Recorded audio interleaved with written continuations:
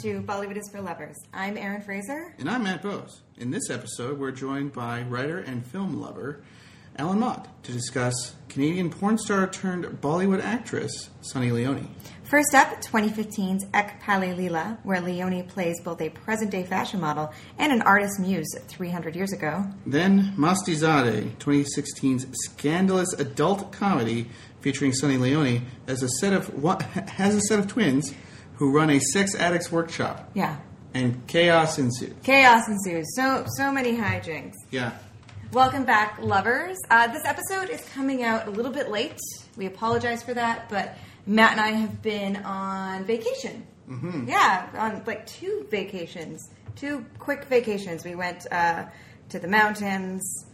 It has nothing to do with Bollywood. We went to the mountains taking twice. up our time. We were doing recon for our upcoming episode on Alberta-filmed Bollywood movies. We are, yes. So, it's for you, listeners. Anyway. Yes, and one of the places we went to, they did actually film a Bollywood film there, so... Yeah. Anyway, say hello to related. Allan Mott. Welcome, Allan. Hi. Yeah. Hello. Allan, explain yourself. Who are you, and why are you qualified to talk about Bollywood movies? Oh, well, am I qualified to talk about Bollywood movies is questionable. But to talk about movies in general, well, I'm going to start in grade 6. See, I was a weird kid growing up because I actually liked old stuff. No way. Yeah, I actually really enjoyed stuff that came before me. I didn't think it was weird and gross. And so I had like a pretty healthy love for like old movies even when I was like 10, 11 years old. Mm-hmm. But the thing that sort of cemented my love was I discovered there was a section in the library that was dedicated to film books. Mm. And one day I decided, hey, I'll check these out because I like movies. Mm-hmm. And I opened one of these books, and it was Danny Perry's Cult Movies 2. Mm. Oh, yeah. And the page I opened up to was for a movie called The First Nudie Musical. And right there was a picture of a nude woman. What? So I found this loophole where you could take out books from the library that had naked ladies in them. Yeah. But as a sort of, good boy, I felt I couldn't just look at the pictures. I actually had to read these books from cover to cover to justify my having them taken out from the library. So you were reading the books for the articles. Yeah, I was reading the books for the articles. But the thing is, I discovered very quickly early on that the books that I took out because I had the new pictures in them were basically usually about sort of cult exploitation, sort of low-budget movies because, the other movies didn't tend to have pictures of naked ladies in them. Yeah. So because of that, those were sort of the stories I found myself reading and becoming very attracted to. And so, and that's when I sort of developed this love of sort of like the outlaw side of Hollywood and of filmmaking. Paracinema? Paracinema, yeah. Like the people who sort of work beyond the fringes, like where they would, if they were to tell you, they would say they were just in it for the money. But there's actually not enough money being made for that to actually be true. They're actually, if Roger Corman could have made a lot more money in real estate than he ever could have as a film producer. Yeah. But he basically stayed in it because he loved movies and he loved sort of working the business. Like he's a genius. Like he's nobody's questioning that. So that's sort of like these figures sort of became sort of like sort of my idols growing up. So and that's why I think I'm the right person for the Sunny Leone episode because we are essentially talking about sort of like Bollywood exploitation movies. Right. Yeah. And so that's sort of this is sort of more my ken. But also the reason why I've started getting into Bollywood is largely sort of like a confluence of two different things. Mm-hmm. First is knowing you guys, so listening to your podcast. Thanks, It's very Allan. sweet, thank you. And also because I became very good friends with a woman named Asta Kanjuria, who is one of my best friends. And she grew up in India. She lived there until she was 12, and then she moved to Canada. And so as a result of this, very often I will make sort of a reference to Western culture that I assume is universal, and she has no idea what I'm talking about. Yeah. And sort of my instinct is always to go like, what do you mean you've never heard of Back to the Future? How can a person exist without having heard of Back to the Future? Well, I know a person who doesn't like it. Yeah. But she does know that it exists. Yeah, I'm totally aware that this film exists. I just, Yeah. I just don't like it. But Also- I mean, me and Robert Zemeckis. Yeah. Side note, Bollywood remake of Back to the Future, potentially one of the worst movies I've ever seen in my life. So I watched the first half hour. I didn't mind it. Oh, it's so No, but you turned it off. Yeah. You turned it off Yeah. after the first half hour. This Yeah. is action replay Yeah. with like several Ys. Yeah. With Aishwarya Rai Bachchan and Akshay Kumar, and unfortunately, it's a movie that we couldn't get into. Matt was so excited about Bollywood Back to the Future, but I don't know. But my thinking was, well, I can't, it's unfair of me to sort of, make fun of Asta for not getting these very obvious references when there's a whole culture that she is completely aware of that I have no clue about. So that is probably bigger than the Western culture that I know of. There's so 100 years of filmmaking Yeah. and 5,000 years of history. Right? Yeah, so it seemed only fair that I starting to get to know these things, and the result is we were at a party and Asta and Vishali were talking about just these cats that have like little extra paws. And I was like, oh, like Hrithik Roshan. And they love the fact that of them, I was the one who made the Bollywood reference. So it is helping me out. Like, I am starting to, we'll be at a thing and everybody's dancing to Bollywood songs. So it's like, hey, play that Desi Girl song. And everybody's excited because That's a great song. I know one song from Dastana. Yeah. You're learning well, young Padawan. Yeah.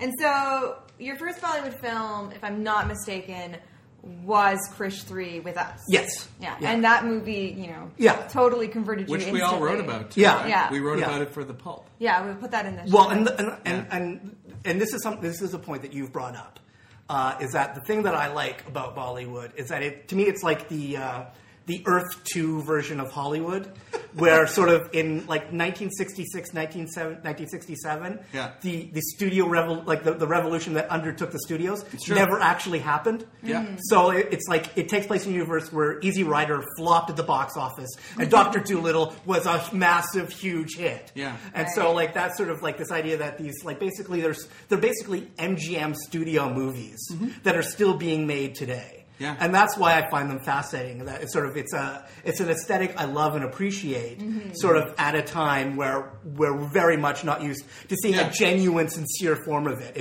If we do see it in Hollywood, it's as a pastiche or homage. Right. It's not sincere. Well, a romantic comedy is a viable commercial genre in Bollywood. Yeah. And Make it the reminds best you of that them. they're still fun. Yeah. And Allan, you love musicals. Like, you have a real passion for musicals and the classic the worse Hollywood the better. musicals. Like I I've done if you go to YouTube and search Allan Mott Petrakuchil, you'll find a Petrakuchil presentation I gave about my love of bad musicals and how in particular I find that they represent sort of a kind of filmmaking that I love, where just someone just swings as hard as they possibly can. And to me that is the fact that they struck out matters less that they tried. Like I like to me, someone who just aims for the spectacular and ends up with something like sort of in bad taste is a lot better than someone who just aims for a bunt to get to first base. Like I want someone to really go out there, and that's one thing I love Bollywood is that they aren't afraid to just go for it. Yeah, and they continue to include those aspects of the musical genre that I think you only ever see in Hollywood movies when they're going for like super serious, like Les Miserables, or even the Into the Woods adaptation, or super meta, or super meta, or super ironic. Like I think of that scene in that Joseph Gordon-Levitt film, 500 Days of Summer, when he's walking down the street. It's a like glorious scene, but you get those kinds of scenes all the time in Bollywood, and that moment when it's just like, when everyone's aware this is artificial, this is a movie. But we're going to sing and dance, and we're going to explain our emotions. And now we're next to a pyramid. It's like that, and now we're in Iceland. It's like that like Irving Thalberg MGM thing, where like sure, it's a Marx Brothers movie, but we're going to give the audience like this musical sequence because we know audiences like musical sequences. It may have nothing to do with the plot, but it's called A Night at the Opera, so we'll give them an opera performance. It's that 4-quadrant. It's equally commercially focused too, because they would also be trying to launch some new singer in a 30s movie, as they do nowadays in Bollywood movies. Yeah. So what other films have you seen? So you liked Krish 3 a lot. Yeah, excellent. Krish 3. They're no longer available online, but I did write reviews of Mary Com and Dawati Ishq. Parinitra Chopra just sort of really struck a chord with me. And with is it Shad Desi Romance? What's the other one? Shad Desi Romance. Shad Desi Romance. I've seen 3 movies of hers that I just love, and that's another thing that I sort of really respond to Bollywood cinema. And just this Friday, I was talking to Asta about this because she just came back from a trip to India. And she was saying, like, how she noticed this go around, just how spirited Indian women tend to be. Like, it is sort of like a characteristic there. And that is something that I really like about, like, Bollywood cinema, is that, like, the women tend to actually be very strong, very sort of, like, opinionated, and they're not afraid to hold back. They're not shrinking flowers.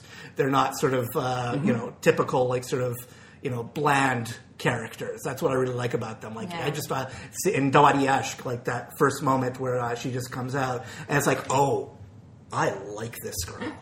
And other, like, I won't list all of the ones I've seen, but I love Dostana. Like, I talked about sort of with you guys, like how sort of that movie set my Bollywood bar for most despicable act in any Bollywood film. I think like I could see like a guy kill a dozen people, and I would still think, he's not as bad as the dudes who told the little boy that his dad was going to leave him if he marries Priyanka Chopra.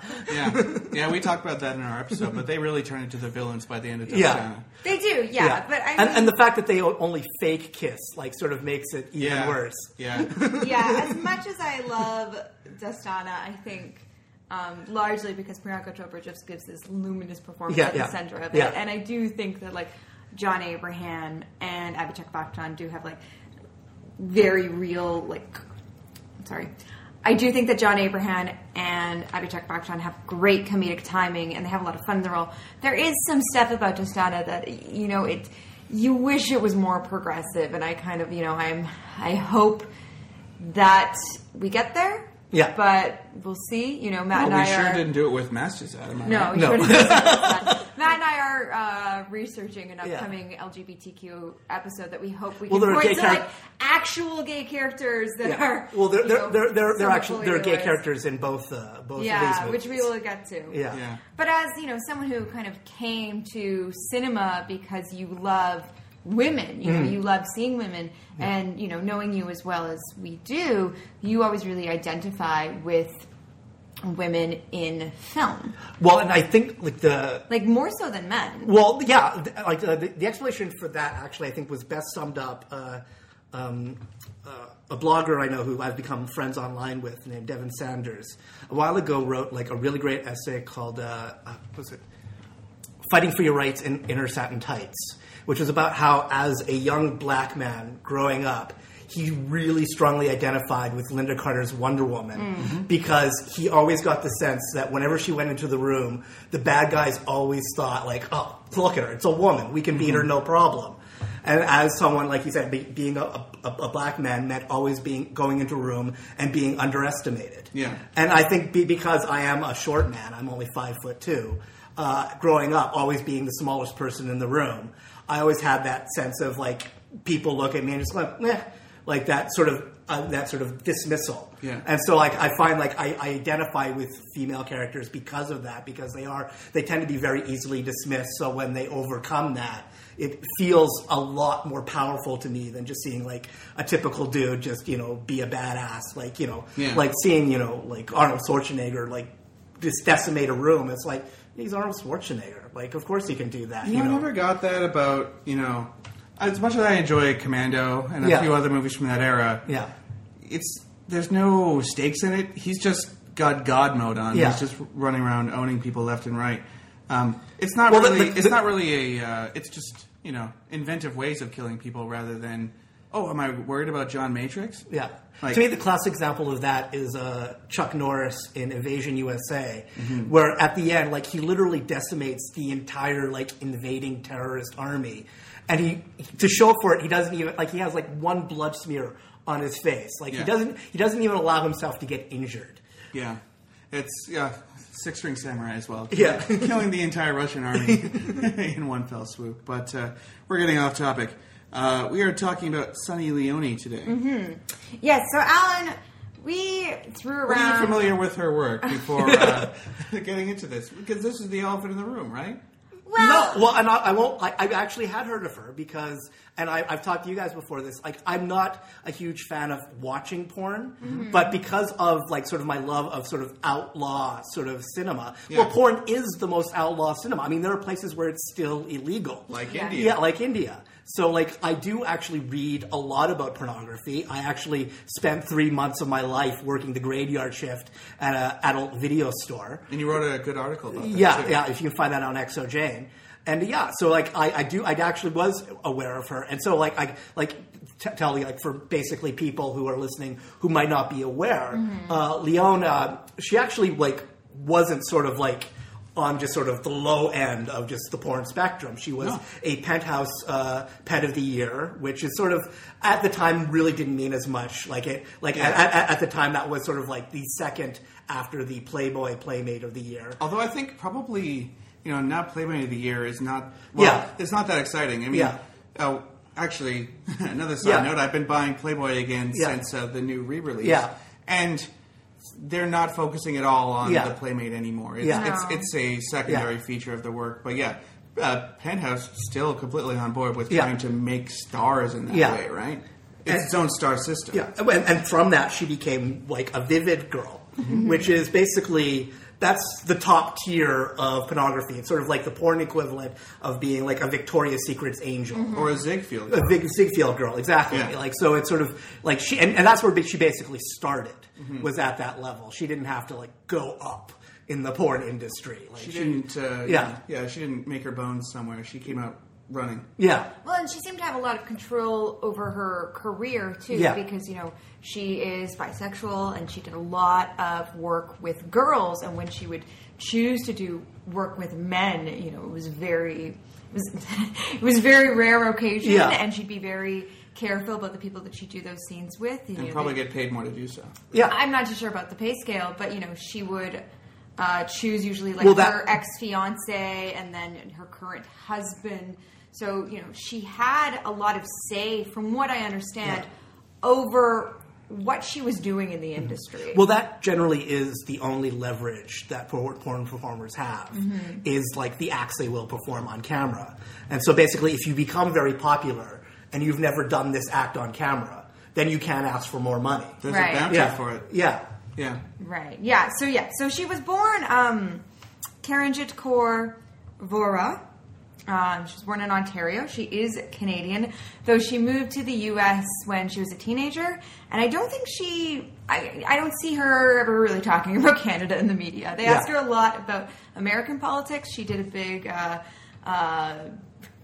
campaign against Bush, where I believe they all shaved off their pubic hair to protest. No more Bush. No more Bush. And so I think, but it's very international in the sense that she's, she was born in Canada, grew up in the U.S., and is ethnically Indian. She became very popular, as we were saying, in the adult industry in the U.S., and then started to transition to more of a kind of mainstream career. This is probably the most elegant transition that way that I could think of. Right? Yeah, because what she did was she started appearing on things like MTV India, and doing red carpet stuff, and then she went on Big Boss, which is the Indian equivalent to Big Brother. It's not a tie-in with Metal Gear Solid, even as much as that.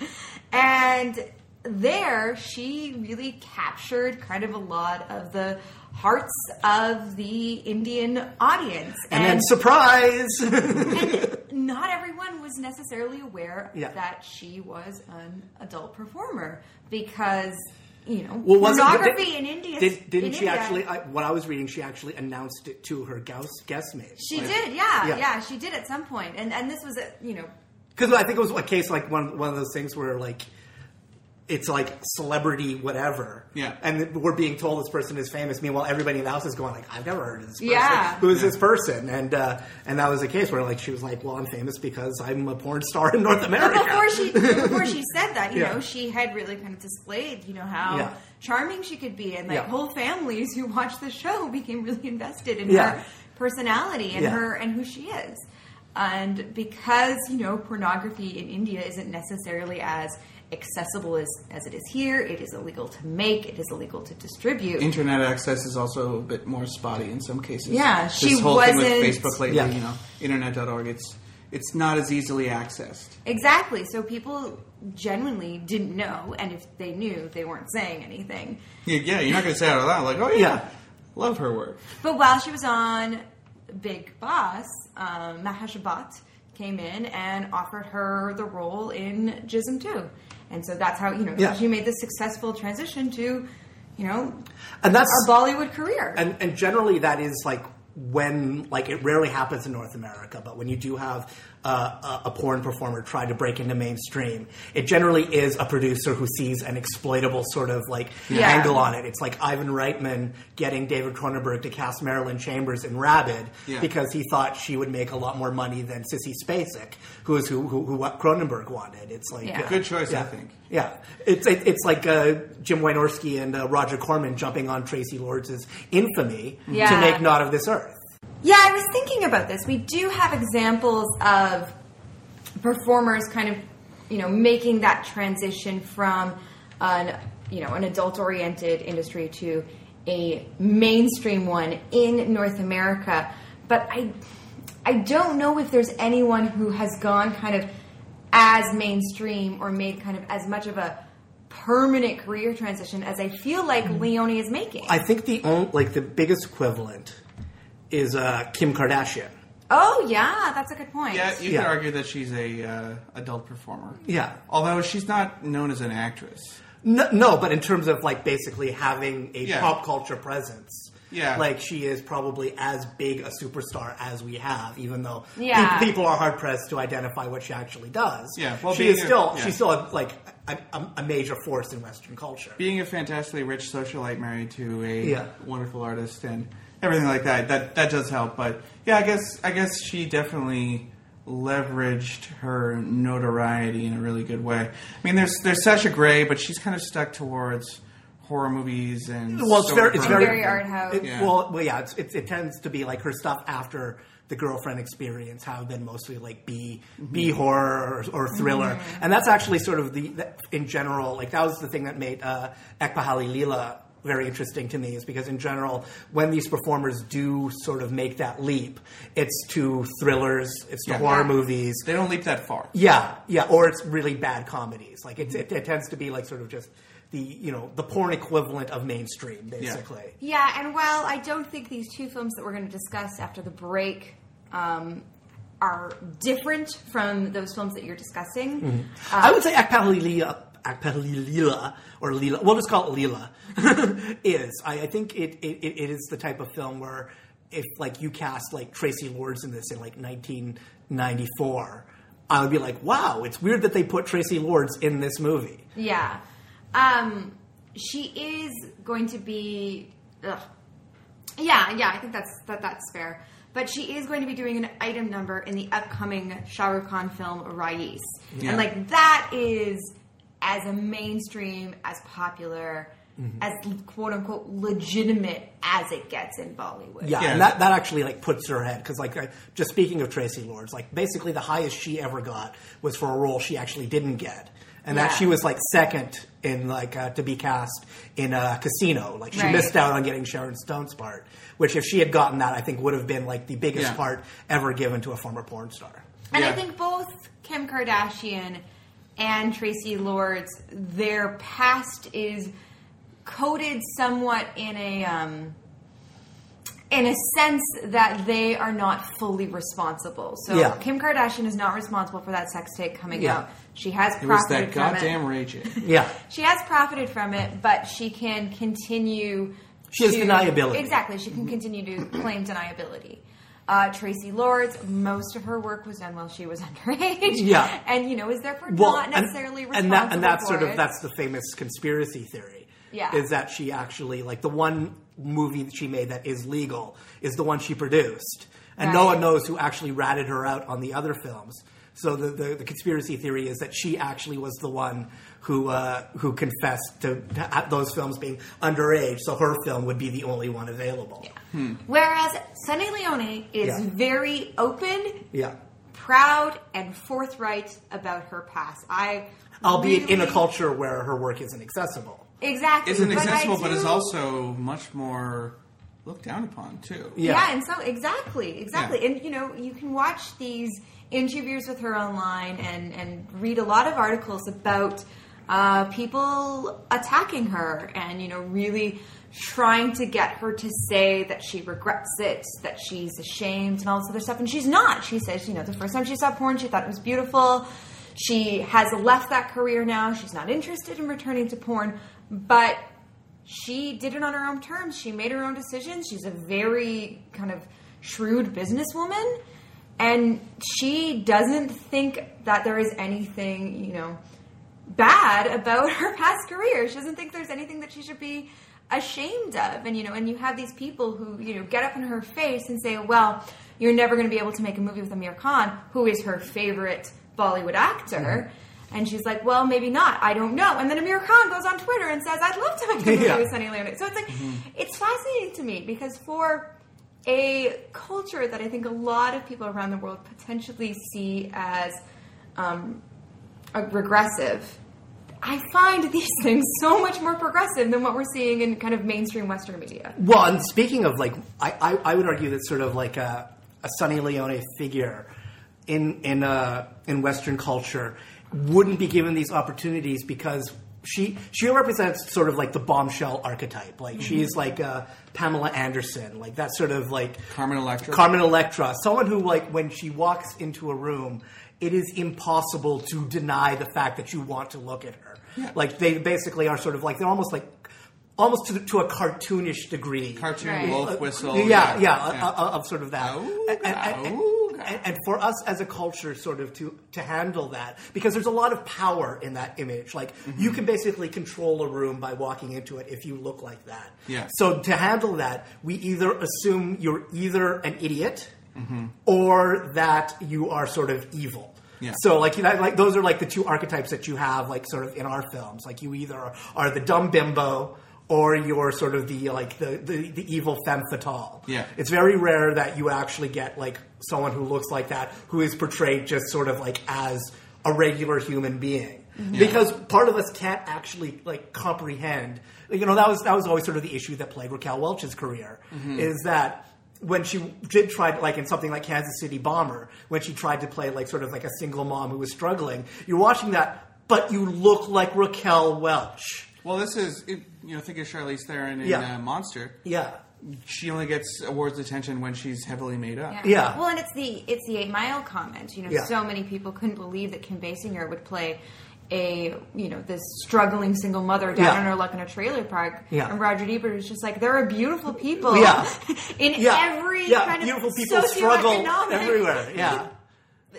Well, and that's why porn is able to exist, because it is able to sort of exploit people who look like Sunny Leone, but who aren't, like, and that's sort of like, I've talked to you guys about this, sort of like the arbitrary nature. Like, Sunny Leone doesn't really look any different than Kate Upton. Right. Yet Kate Upton is considered this, like, fabulous supermodel who has had this mainstream success. Yeah. And it's sort of like looking at them, you're like, well, why is she sort of thrown into the porn pile, whereas this one is, like, given, like, sort of this elevated status? Arguably similar movie careers, though, I would say, with Kate Upton. I mean, have you seen a movie with Kate Upton? Sunny Leone is I've seen The Other Woman. I've seen The Three Stooges. Okay. So I have seen some Kate Upton movies. I was just going to say, so have I. And to be perfectly honest, I don't think she has half the talent. Yeah. But also she hasn't been given any, like, opportunity to express any talent. No, she's basically just been, like, the blonde hair and the boobs in these movies. Yeah. Whereas, from the get-go, they are structuring films around Sunny Leone. Jism 2 is obviously a sequel to a kind of popular and profitable film. Yeah. Jism 1. Jism 1 is the beginning. But still, like her, and we haven't seen it yet, though we do have a copy of it and we're getting to it. But she plays like an adult actress. Like they structure that around her, and then all these other films that have come since, there's been all this stuff about how other actors don't want to be in the film because Sunny Leone is the star, and they've really like structured things around both her notoriety and I think what she brings to the table, which is certainly good looks, but I think also like a real sense of comedic timing. Yeah. Well, and that's like these like went with like this type of actress. Their best roles tend to be the ones that are comedic. Yeah. Like speaking of Raquel Welch, my favorite performance of hers is in Three Musketeers, where she's basically a sight gag at a certain point, but still, like it's a really funny part. Or she's really good in like The Last of Sheila, where she's basically playing herself. It's when basically like sort of Hollywood didn't know what to do with her beyond that, because it's like the same with Pamela Anderson. Like if she's not playing a cartoon character, who is someone who looks like that going to play? Even Marilyn Monroe had that problem. Yeah. And you need to have her in Somebody Hot, or as the drunk girlfriend in Asphalt Jungle rolling around. I would argue that the one thing that Monroe had that sort of was that she always had that sort of sense of tragedy. Like she always had that sort of like fragile thing. So that was the thing where that's why women liked her too. It wasn't just like horny dudes going like, oh, like Marilyn Monroe. Yeah. Women liked her because they felt like, oh, she's so fragile. Whereas like someone like Sunny Leone, you don't necessarily get that sense. No, not really. No, I don't get the sense that she's fragile, but I do get the sense that she is powerful, in command, and confident. And that's the thing that as a heterosexual woman, I am really attracted to. Yeah. I think when she's on screen, she seems really comfortable in her own body. She seems really in command of her performance.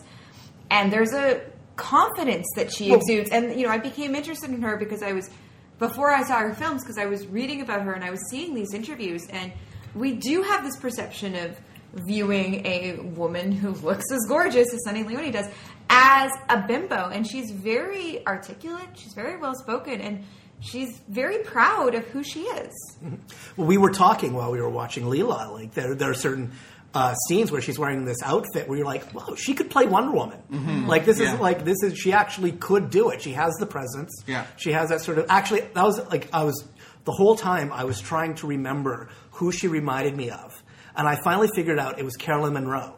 And I would started me thinking I want to see a Star Crash Bollywood remake with Sunny Leone as Stella Star. I could only imagine a remake of Star Crash in the Bollywood system would be absolute insanity. Yeah. I'm all for this. I mean, that's a copy, a Xerox copy, at least 7 or 8 times removed. But for you don't know that Star Crash. That's basically it was a movie that was told. The filmmakers were told to rip off Star Wars, but the only thing they had to go on was the Italian novelization. So they didn't even actually have the movie to rip off. So it's basically like a Hercules, sword and sandal movie set in space. It's amazing. It's one of my all-time favorite movies. And of course it is. It's a movie with the script written by Broken Picture Telephone. Yeah. The game, basically. Okay, I think we'll take a break here. Mm-hmm. We're going to play a song sample that Allan has chosen. It is Tere Bin Nahi Lage from Ekpali Leela. And Allan, why don't you tell us why you chose this song? Well, I chose a song because I was told I had to. Mm-hmm. But otherwise you wouldn't? Yeah, no. Well, the reason is because in Leela there is a sequence that I actually really enjoyed. I thought it was like the movie as a whole is okay, but the sequence I thought was very powerful and very strong, and this is basically the song that plays during that sequence. Cool. And you'll when we start talking about that film, you can elaborate a little bit more. So here's the song. We'll be on the other side.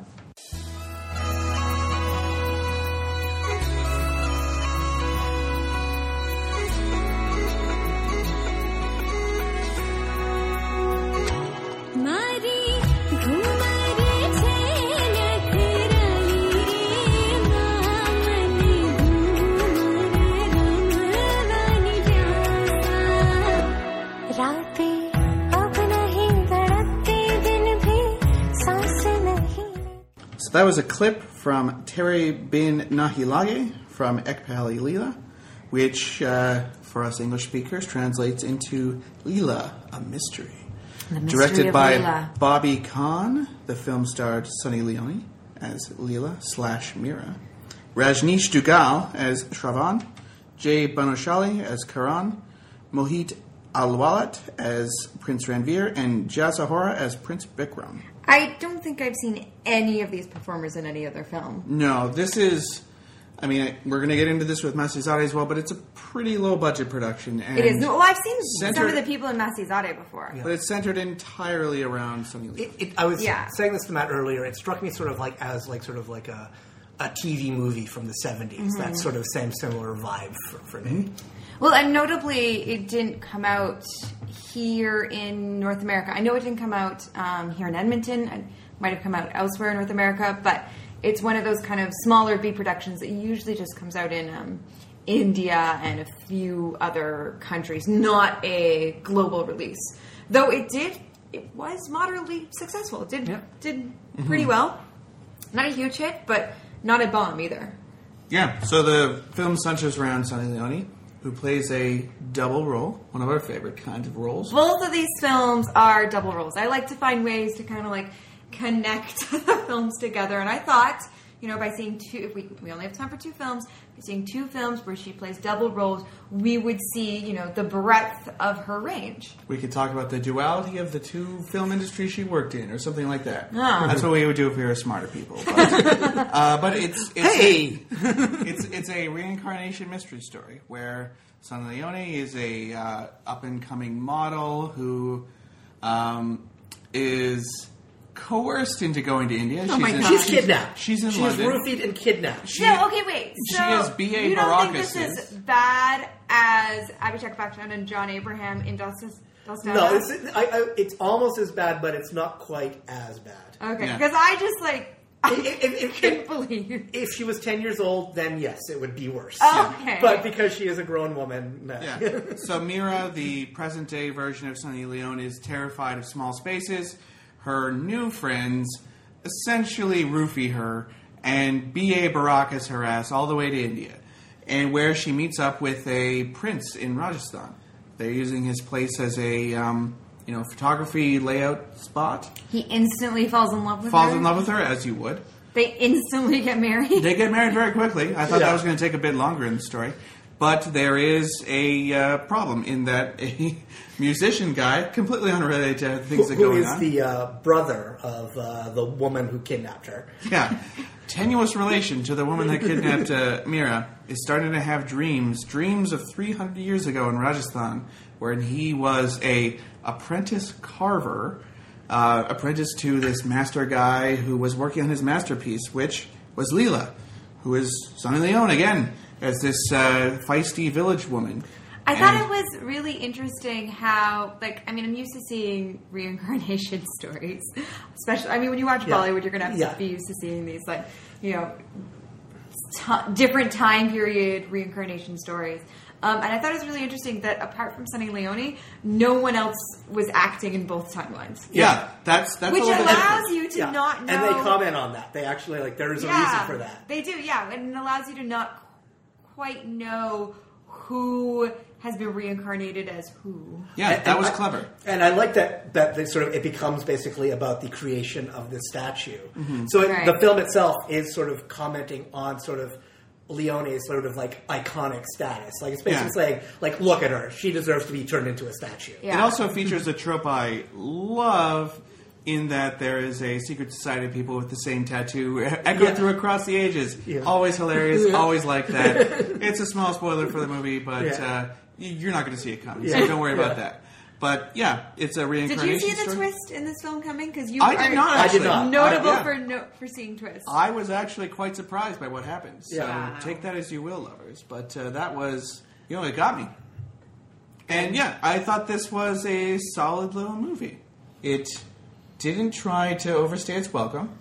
Maybe had one or too many songs, but it was, for its level of production, a decently handled supernatural thriller, I guess you'd say, or reincarnation thriller. Not really supernatural. Yeah, no, this struck me as the type of movie where if it's scrolling and it's on cable, like you would just catch it like one lazy Sunday afternoon and enjoy it. It's not essential by any means, but it's definitely not a waste of time either. Yeah, when we get the remake of The Mummy coming out soon, we're going to look back on those original movies and think like, oh, that was, for a mid-90s studio picture, that was fun. Like that, that's all you really need for that story. Yeah. You don't need a $200 million Mummy movie, which is probably what they're going to end up doing. Yeah. But, to do this level of historical meets modern day, use some interesting locations, of which they have many in India. You can use lots of palaces and things in Rajasthan.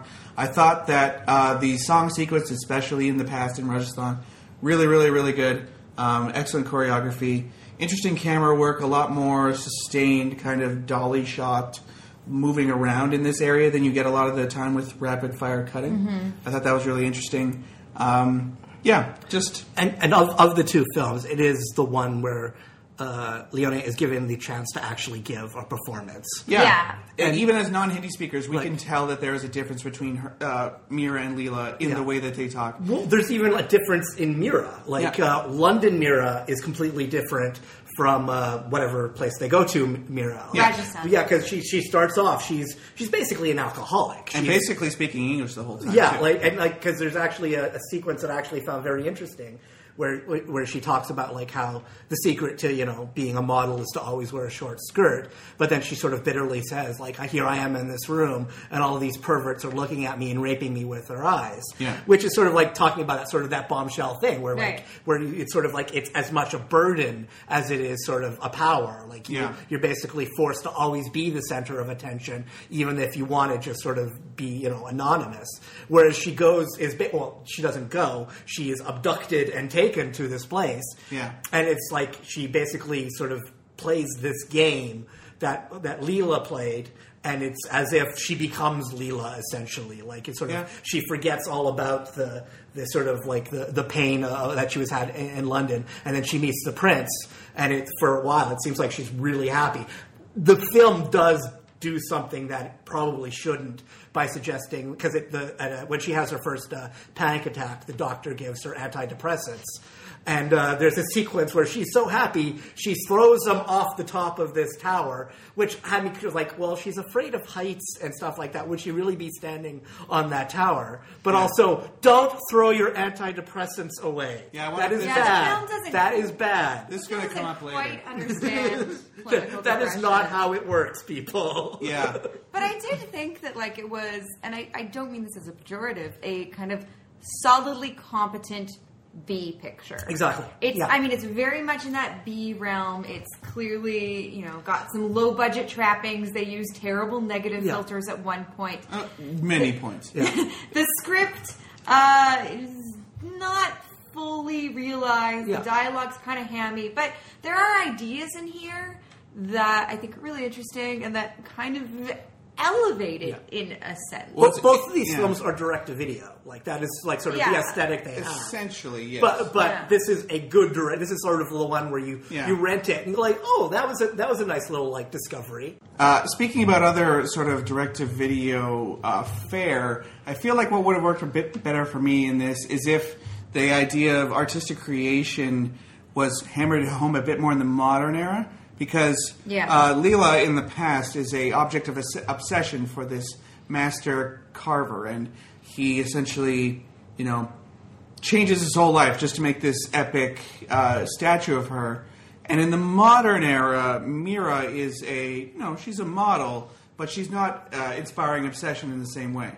It's not in sort of noir version of this woman coming in and driving men mad. But it is from her perspective, though, which is the opposite end. The guy who's searching after her is a musician, but do we actually ever hear a full song from him? No, we hear a little bit that is used in an ad with her. Yeah. And I think if he was becoming obsessed in the same way, it could have maybe worked a bit better. Yeah. But if he had written a song for her or something, and there was a dream sequence where he imagines her performing it. Yeah, what we get is two leads who kind of don't really know each other in the modern era, where they do in the past.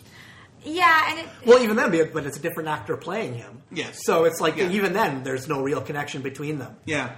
That's the moment where I really think like, oh, there is an actress there. Are the two moments she have that sort of like mirror each other, where basically her lover is being attacked, and she stops and basically says like no, and like goes all badass, and that was sort of the moment where I went like, oh, okay. Yeah. Like, I have faith in her as an actress. Yeah, I was going to say that it does kind of fall into a convention that I do tend to dislike in Bollywood films, where the bad girl has to be kind of repented in a way, and through kind of, you know, her relationship with India casts off her kind of previous opulent lifestyle and commits herself to being like a good wife. Could we consider like almost like on a meta commentary on what people want Leone to do? I don't necessarily think so, because I don't know if they thought that through. Yeah, that's you a could strong make that argument. Thread in a lot of Bollywood films. Yeah. And it's one thing, you know, I do talk a lot on this podcast about how progressive I found Bollywood. That is one thing about its portrayal of women that I do find regressive. That it does kind of become a sticking point for me, even in films that I love, like Cocktail with Deepika Padukone.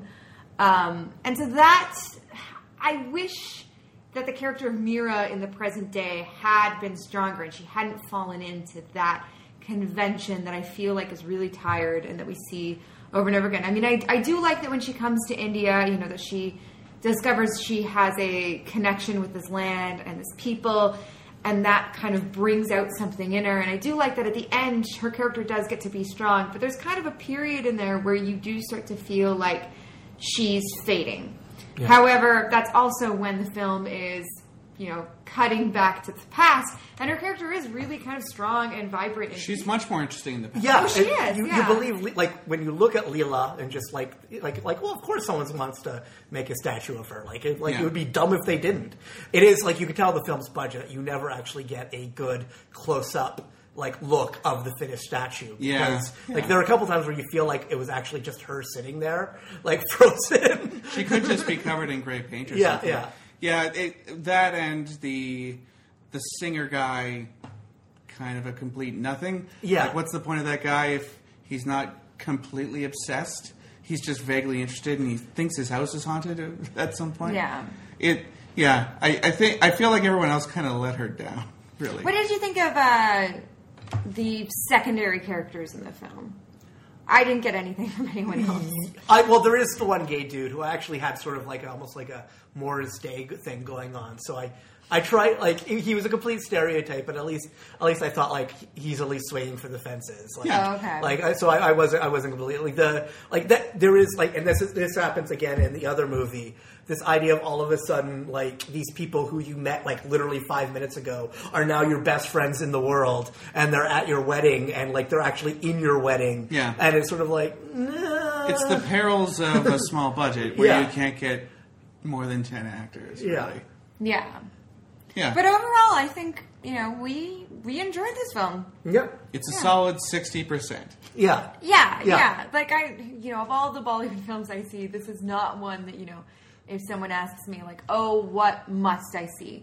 But, you know, if you're interested in Leone and, you know, you're into some deep cuts, well, it's enjoyable. to me, that is that's when it becomes fun. Right. It's like, because anyone can, like, go through cinema and watch all the great films. Mm-hmm. It's when you actually start exploring and finding, like, sort of the little ones that nobody talks about, where you actually, like, you know, somebody else might see this and go, like, this is actually really fun. Like, that's sort of, to me, that's the fun of cinema. Like, if you treat it like this thing where everything has to be amazing, then, I'm not so into that. Well, hopefully it leads to better things for Sunny Leone than her next film, which is Mastizad. Mastizad, yes, it translates. Mastizad! Wikipedia tells me it translates to fun seekers, but we also saw Kings of Fun in the subtitles. And fun in here is basically implied to be sex. Yeah. Yes, Masti, from what I understand, is like, you know, a word for raunchy fun. Yeah. There's also a I don't know, somewhat popular. I don't know how popular it is actually. Series of films called Masti, and then they did a sequel called Grand Masti, and then they're doing another film I think called Great Grand Masti. Surprisingly enough, written by the director of this film. Sort of a carry-on type thing, like here's boobs in this area, here they are in this area. I only saw Grand Masti, but from what I understand, it's a series of films about men who want to cheat on their wives. They want to relive their college years and cheat on their wives. It's just about 3 assholes treating women as objects, pursuing sex, and sight gags. Yeah. And Masti Zadeh is certainly also about a couple of guys. That is apparently the director's wheelhouse. Pursuing women, treating them as objects, and a lot of sight gags and slide whistles. Speaking of deplorable behavior, you have these 2 dudes going to like sex addicts like workshops, and it's typical like this kind of movie where sex addicts in this world are gorgeous centerfolds who like, you know, who you can basically say like give them a wink and all of a sudden, you know, they're sleeping with you.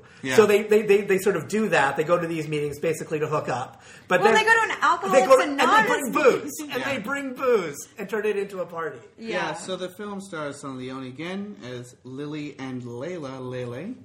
A pair of twins. Well, one of them is like kind of like a shy, nerdy girl with She's a the one stutter. with the glasses. Glasses and curly hair, and she dresses in like traditional saris. And the other one is a bit more of a sex pot. She wears short shorts, and it's very much like a Madonna horror complex. Well, the one is a television spokesmodel for something. She does a commercial but she has a for study. balls, she's a television spokesmodel with a stutter. So she can't, and it's the classic architect. The product they're selling is ball cleaner, and she can't say the word balls without stuttering.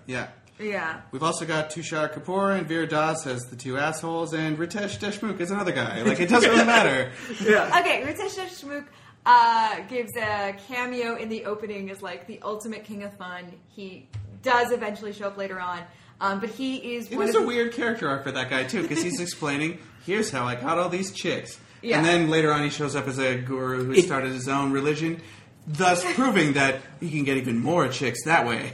And he is one of the stars of the Masti series, which is written by Milip Zaveri, who has directed and I believe also written Masti Zadeh here. Yeah, but the plot of the story is these 2 dicks. They are advertising executives who have to leave their firm after making 2 sexual ads for a pop that has a marble in it, which, oddly enough, Allan had brought by and we were drinking. Not the same brand, but we were drinking a very similar Japanese version, so that was really weird. It was delicious, but it was weird.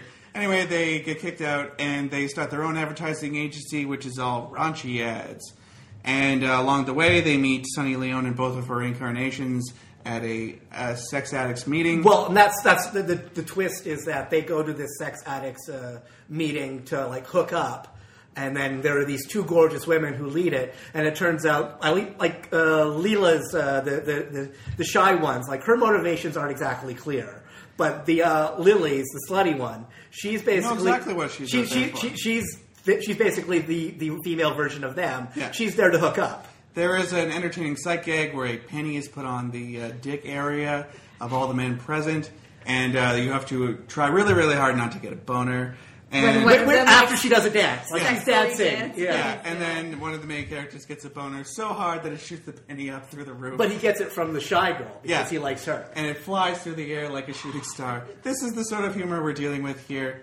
The plot of this movie really, like, does not matter. And well, it also... The more we describe No, it does matter. The more incomprehensible That's it will what I wanted to talk sound. about, because I was actually disappointed that this raunchy sex comedy turned into DDLJ. Okay. Like, it just turned into, both of the girls are supposed to be getting married soon. No, only one of them is getting married. And to a guy in a wheelchair. Shy girl's getting married to a guy in a wheelchair. Supposedly, I'm assuming, so she doesn't actually have to have sex with him. Yeah, but our 2 heroes make friends with the family, infiltrate the wedding. Very small wedding party, by the way, maybe 8 people total. They infiltrate the wedding. Speaking to my point of like people who just inviting strangers to their weddings, they basically like at the sex addicts meeting like, oh, I'm getting married, and all of you sex addicts are invited, and then only 2 of them go. Yeah, well, no, it's a destination wedding. I'm sorry, that's an asshole move. It is an asshole move, and if I remember right, the 2 main characters go, and then 2 of the girls from Alcoholics Anonymous go. Yeah, because I guess they had more time with them. Well, because one of them has to recognize the guy as sort of being not what he seems to be. But I was actually kind of disappointed that this supposedly transgressive movie turns into let's sneak into the wedding, impress the family, and steal the girl away from the husband-to-be. Right. Like, that is a trope in Indian cinema we've seen in many, many, many films. And I thought maybe this boner comedy would have something else going for it, but it actually didn't. Well, and to Aaron's point, like it plays like it. I called it like sort of the reverse Sandy, where like in Grease, she's the good girl who dresses it until she dresses it leather at the end. And this one, the slutty one, is all hot and everything until the end where she gets the guy by dressing in a traditional like wedding outfit. Exactly. This happens so often in Bollywood films, and again, I love so many of the actresses and the female characters that you have in Bollywood cinema, but this convention really grinds my gears because, like, you don't have to become more traditional. But also, it's based on a lie. Because even as Matt and I were watching it, the guy wants, like, Sunny Leone to say, like, I love you to him. For some reason. Yeah, but it's sort of like, dude, you're with Sunny Leone. Yeah. She wants to have sex with you. Yeah. Go with it. You can sign you can have the formalities figured out later. Yeah. It's a completely artificial premise for a dramatic focus for that aspect of the movie. Yeah. The other aspect, the hardy Indian soldier who has been paralyzed, have to defeat him. Sure, that's something you can hang a plot on. The father runs around with a shotgun all the time. The gay brother is... of the gay stereotypes in the 2 movies, this one is by far the most egregious. He's pretty irritating. He ranks up there in the irritating, kind of chubby gay guys that try to seduce our hero. Another common archetype in this level of film. The movie also had, and this I've seen this in several other movies, including even Dastana. It's actually the same actress of sort of like trying to like ring humor of the fact that this sort of older woman is actually a sexual person. Like that's hilarious that she actually wants to have sex too. Let's get down to brass. Layla's mother. Let's get down to brass tacks now. There is a character named Titli Bubna in this film. Oh my god, you were so obsessed with this character. I think it's kind of funny. I mean, there's that, and then a sequence where a guy... like a lawyer or something? No, she's the advertising executive. Yeah, I like that, and then the guy who has to move the ball so that he could move a donkey's ball so he could see what time it is. I mean, those are 2... That donkey, though, was not filmed in India. That's an interesting point to mention on this film. We've often seen disclaimers saying that the animals were not harmed during making the film. Or were computer generated, yeah. This one goes above and beyond to say that all animal footage was filmed outside of India. And I think most of this was filmed in Thailand. It's filmed overseas, yeah. So, it's okay if you're in Thailand to touch a donkey's balls. And maybe that's our episode title? I don't know. No. So I have to ask you guys. So this film was due to come out in May 2015, and it was delayed for about 6 months. It finally came out in January 2016, and it did come out here in Edmonton. This had a global release. It was delayed because it couldn't pass the censor board in India. They refused to allow it. Mm-hmm. And so I was expecting something risque. No. Oh, no, this is totally what I was expecting, because that was why I actually wanted to see it. But how risque did you find it? Like, are you surprised that this had trouble passing the Indian movie, censor? basically. No, this is, because I wanted to see what basically what, in the 80s we would call like a teen titty comedy. Like, I wanted to see what that would be like from a culture where you couldn't actually make that movie. Right. Well, it makes you long for Porky's. Yeah. To me, it actually sort of read less like that and more sort of like in the 90s after There's Something About Mary hit. There were a slew of imitators Some of them that were actually produced by the Farrelly brothers. But like I'm thinking like Say It Isn't So and Slackers as opposed to Slacker, where like they sort of like it was that same sort of like really juvenile humor, but sort of it just doesn't actually work. Yeah. Right. And that's the same. And that's what this movie struck it as. Like basically as transgressive as it gets is the animal stuff.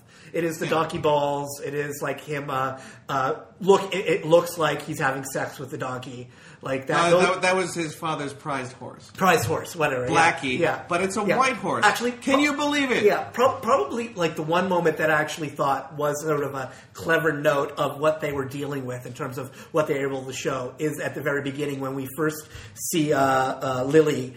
She's shown getting up and she's topless. Yeah. And she's walking across her apartment. And they actually have to CGI all these things like falling down in front of her so we don't actually see her boobs. It's basically the game Power. Yeah. Or the game Mousetrap or something. Just a Rube Goldberg regime of things flying through the air. Yeah. Right. That was clever.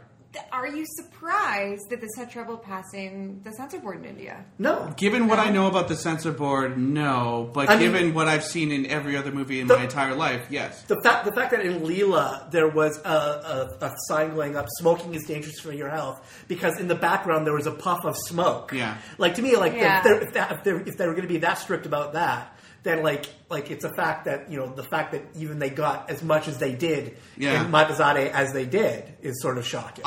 My guess with this movie is that it's coming in saying, we got a porn star, this movie is about boobs, it's going to face controversy. I don't think that they're, based on my knowledge of the Indian censor board, they're not completely on point all the time with their concerns. I think this one came in hot saying, this one's going to be X-rated or whatever the highest version comedy. is. Yeah. I did because one thing I noted as watching it is that, and this is something I talked to. It's like sort of I came up with the acronym OZ, which is obligatory white extras, which you see a lot in these movies. But in this film, there were a lot of white girl extras. More white girls than there were Thai girls in Thailand. Thailand or white or Indian. Yeah. And like I got the feeling it was sort of like, well, it's okay if we make this movie and we have them in it.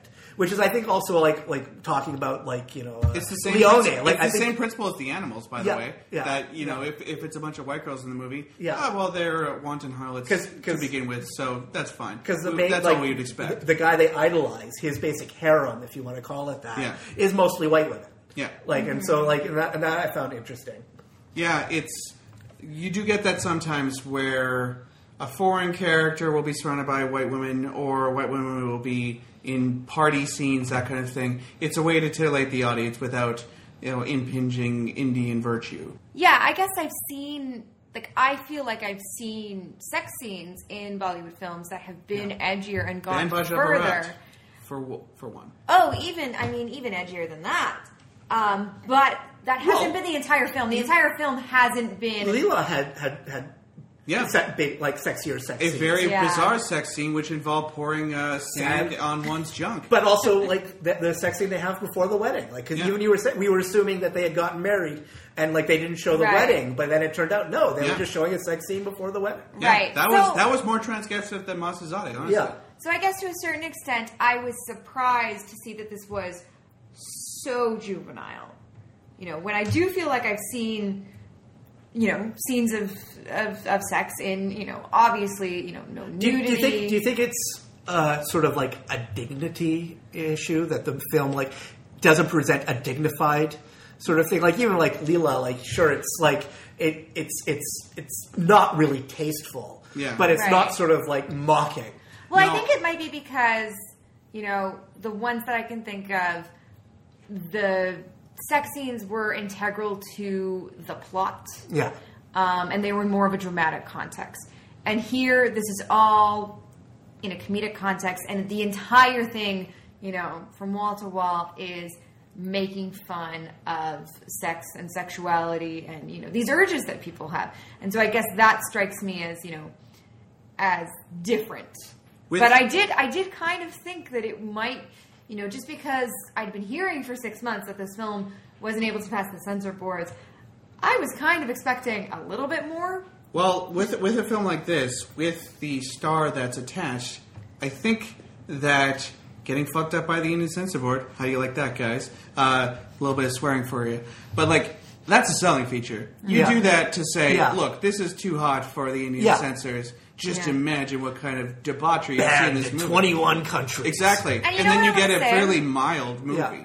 You know what I want to say? Unlike a lot of, American celebrities, Sunny Leone was very respectful about this entire situation. She wasn't like Kevin Smith, going on Instagram and, going to the media and saying, like, how dare they try and censor me? She was saying, you know what, censorship exists for a reason, and I respect that, and this is India, and, I am not the person to say what is appropriate. And I actually really respect that she sees value in this aspect of the industry that she is a part of. I'm not going to say I agree with the Indian Censor Board, based on everything I've read about it. But I do appreciate that she has this sense of class.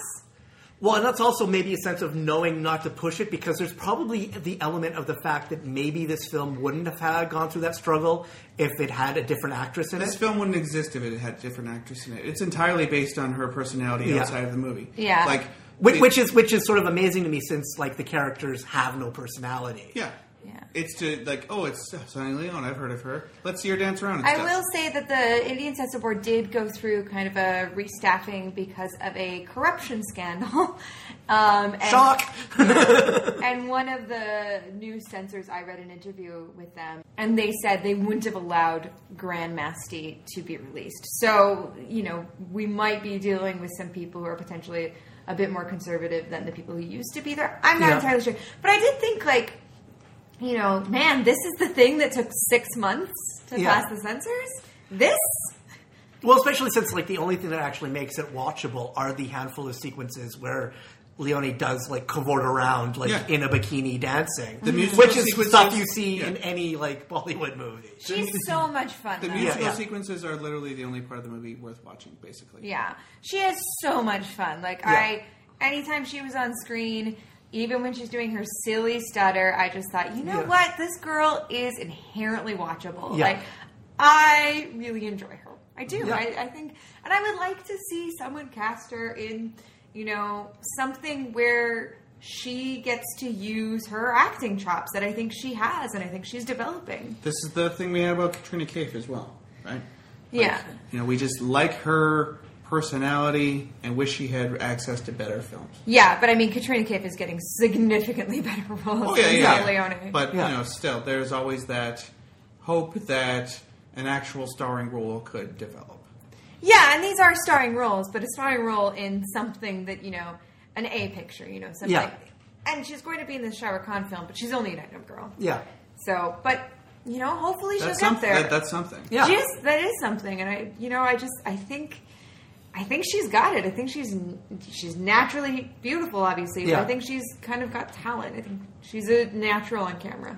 The one question I wanted to ask you guys is, because having seen her interviewed with, and I presume, is her natural speaking voice, which is someone who grew up in sort of Canada and the United States. Yeah. Is because she affects an accent in both of these movies, even when she's speaking English. Yeah. So, I haven't seen enough of these movies to judge that, but, is that a good accent, or is it noticeable? Or that's always tough for us. I mean, I think when she's... Katrina Kaif has an accent as well, because she grew up. Yeah. The distinction between Leela and Mira, I think, is actually noticeable and good. For Lily and Layla, I don't think it's noticeable. She speaks Hindi as an outsider, I think. Yeah. Arnold Schwarzenegger. I always come back to Arnold Schwarzenegger. Yeah. Here's this man with this thick accent, and he still gets to be an action star. So when people complain about the way Katrina Kaif talks, about the way Priyanka Chopra talks, sure. People have accents, and you can't expect every actor to erase their accents. And I don't think that makes them bad actors either. But I'm just, because I was wondering, because her character supposedly says she's from Milan, but what would have been the harm if at least for Mira, not necessarily Leela, if she had just spoken with her normal English accent? Mm-hmm. I think she basically was. From what I can remember, Mira, the way she speaks is essentially what I've seen her speak in other. Because like having seen like it's stuff that predates her like Bollywood sort of era. Yeah, she sounds sort of like there's like a hint of sort of like Southern California Valley Girl. Yeah. Are you saying you're familiar with her earlier work? Well, you sent me that condom video on YouTube. Yeah, there is a hilarious video of her showing you how to put on. Accents are weird. We talk about this sometimes, but we're often wondering what people think we're from. Well, and that's something. Accents are always changing. That was something I noticed in Mari Kam. I can't remember, but it was sort of like the bad guy boxer was supposed to be Australian. But the few times you hear her speak, and she's speaking in English. It's probably Norwegian. No, it's clearly a German accent. Yeah. German. Yeah. That happens all the time. They just pick up whatever white person is walking by and say, "You're English now." Yeah. Well, we don't even know if that's their voices because all Bollywood films don't record sound. It's all dubbed in later. Yeah. So who even knows with some of those kind of extras if it's even their own voices? Yeah, it's tough to tell on that. I assume there's just like a couple of voice actors that do your go-to Nordic English. That would be an amazing job. And they assume no one in India knows the difference. That would be an amazing job, by the way. If you're looking out there, producers, for someone who can speak English at a relatively good clip, why not look at me? Yeah. I know the accents is a sticking point for a lot of Indians and Bollywood fans. I, as someone who doesn't speak Hindi, don't really notice it. We're not qualified to talk on it. And as someone who, likes a lot of actors in American movies that have thick accents, I think, look beyond it. To me, that was the revelation of JCVD. Right. Is the fact that, it turns out Jean-Claude Van Damme is a good actor when he's speaking in his native tongue. Right. Yeah. Yeah. It turns out all the time we forced him to make movies in a language he could barely speak. He wasn't that good an actor. Also, that movie's rad, and that one soliloquy he basically gives as he's rising through the air. Yeah. It's fantastic. Amazing. Yeah, exactly. Like that's a Shakespearean monologue as far as I'm concerned. Yeah, that movie is amazing. Love to see JCVD in a Bollywood movie someday. That could potentially be, if he fought Akshay Kumar in something, that would be fucking awesome. He'll play the bad guy in My Star Crash remake. Do you want do you want the Bollywood remake of Expendables? I actually think that a Bollywood remake of The Expendables would be awesome. Would Salman Khan be Sylvester Stallone? That's really interesting. Okay. I think Amir Khan is probably... Amir Khan's too classy for the Expendables. They worked everyone into those, though. Okay. Salman Khan, he's kind of the jokey guy. And his brother would be there. Yeah. We need to work on this. We'll work on this theory. I would love... So someone come up with the poster, and they'll put it on the Tumblr. We'll work on this theory. What kind of film would you like to see Sunny Leone in next? I think I said it. I want to see her in a remake of Star Crash. Okay, remake of Star Crash. Okay. Apart from a high concept but low, quality sci-fi epic, I think that she should just go for it, get it out in front of it, do a Bollywood movie concerning the adult industry. If she actually did Jism too, which we haven't seen. But if she does a Boogie Nights type thing and brings her actual experience of working there, so something like The Dirty Picture. The Dirty Picture, or I'm thinking, much less entertaining, but Star 80, something like that. That is a dramatic picture about the world she used to work in. People will potentially look at her differently. Or even if she did like a biopic about her own life. Yeah, that would be interesting. That would be very meta. Yeah. But I think... Hey, that's from Muhammad Ali. Yeah. I think that's a way that you can get out... Well, she can get out in front of this problem that she seems to have of her past. So that's what I would like to see. Alternatively, why not be in Doom 4? Right? Yeah. Well, she's a good dancer. She's hot. That's all you need to be in those movies. Go for it. I think she's very poster worthy. Yeah. Yeah, and I think she... Alternatively, Bollywood superhero movie, Krish 4. Yeah. Talk to me, Rithik. I'm on the... I'm ready. I think she can have like a Bapisha Basu level career. Bapisha Basu is a bit of a scream queen. She's in a lot of B pictures, but she also gets these roles in these kind She's in the Bollywood Othello. Yeah, she gets these roles in these kind of bigger productions like Omkara, which we discussed, and she's in Doom 2. And I think that's where Sunny Leone should be aiming, is for that Bapasha Basu level. Mm-hmm. And so, I would totally like to see her in the sequel that they'll inevitably do for Kick or Doom 4 or, one of those things. I think she'd be kind of great as, the girl in a male-oriented action film. Hot spy or something. She can do that in her sleep. And that's not to say that I want her to play second fiddle. I just think that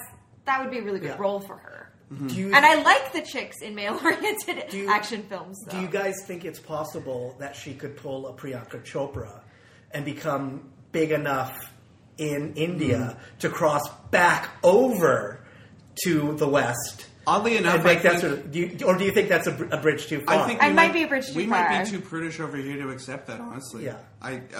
The fact that she was kind of obscure in India, she was able to work to her advantage. She's not obscure here.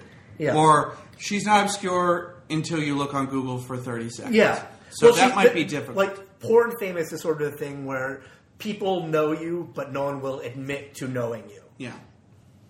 I'm familiar with her work. Yeah. But I think that the West might actually be too prudish for that. She could try to be on a TV show, but if you're already headlining movies in India, I don't know if it's worth it to come back here for a chance. Yeah. I'm just, because to me, it's sort of a good story. Yeah. And I think, like, even if, like, for a TV show, like, if she were to get a role, it would be a good, like, something the show could sell. Yeah. That, like, this is, like, this story of, like, the thing, like, this mobility is, It is social mobility in action. I think that's really wonderful about her work so far. I also want to say, unlike a lot of other Bollywood actresses, she's carving out a space for herself and building her career while she is married. Mm-hmm. That's really interesting as well. That is really interesting. Because generally, I don't know if you know this, Allan, but if you're a heroine, you kind of get put on the shelf when you get married. Yeah. Which is fucked up, and we don't like it. And sometimes you get a comeback, but... Yeah, Aishwarya Rai's, trying to get to that comeback. Is it a, sort of like a mix of, like, we can no longer sort of fantasize about you because... I think so, yeah. But also, is it sort of like, well, it's not really a profession for a mother? Well, yeah, I think it has more to do with when you, in Indian society, from our understanding, when you get married, you become part of your husband's family, and then your role is to be a wife and mother. And so it's not respectable to be, in front of the camera. Making money. You should making be your money relying on your and displaying yourself. A lot of Bollywood actresses are now challenging that. Yeah. But I can't think of any other Bollywood actress who has started her career as a married woman. Yeah. But a lot of them are challenging that. She had the benefit of, like, the marriage predating her Bollywood career. Exactly, yeah. Thank you for coming by, Allan. Yes, thank you for having me. Should our listeners like to know more about you and your work, and where can they find you? I'm on Twitter at House of Glib. Where does that name come from, by the way? I was trying to think. It was my original blog. I was trying to come up with a fun name, and I happened to have the little showcase thing of House of Mystery. And I thought, what sums me up? And it was House of Glib. Mm-hmm. So I came up with that. You can. I've got a website up that's vanityfair.com. You can read about 80s slasher pics, whatever crosses your fancy. I have my Pachacucha presentations up on there. I have an essay I wrote about Barbarella that I wrote for a screening that you guys hosted. One of our previous projects. Yeah. And anywhere else they want to... You can go to Amazon.com and buy my book, Scary Movies, for a penny plus postage. Not bad. So, hey, that's a pretty good deal. Yeah. Great. And Erin, where can they find us, should they want to interact with the show? Yes. Well, we have a Twitter account at Bollywood Pod. We also have individual Twitter accounts. I am at Erin E. Fraser, ERINEFRASER. And I'm at Matt_BOWES. You can also find us on Facebook and Tumblr and Audio Boom. Yeah, Audio Boom is our new audio hosting provider. You may have heard an ad from them before listening to this episode. Please consider leaving us a review on iTunes. It really helps new people discover the show. Mm-hmm. And we will read all the reviews on air. Yep, we're also available on Stitcher if that's your streaming platform of choice. And while you're over at iTunes, please feel free to check out my other podcast, Trash Art in the Movies, which I do weekly with Paul Matwichuk, where we compare a highbrow film and a lowbrow film and then declare a victor. I like that podcast because I get mentioned in it a lot. Thanks, Allan. Check back with us in 2 weeks for another exciting episode of Bollywood is for Lovers. Thank you for listening. Goodbye, lovers.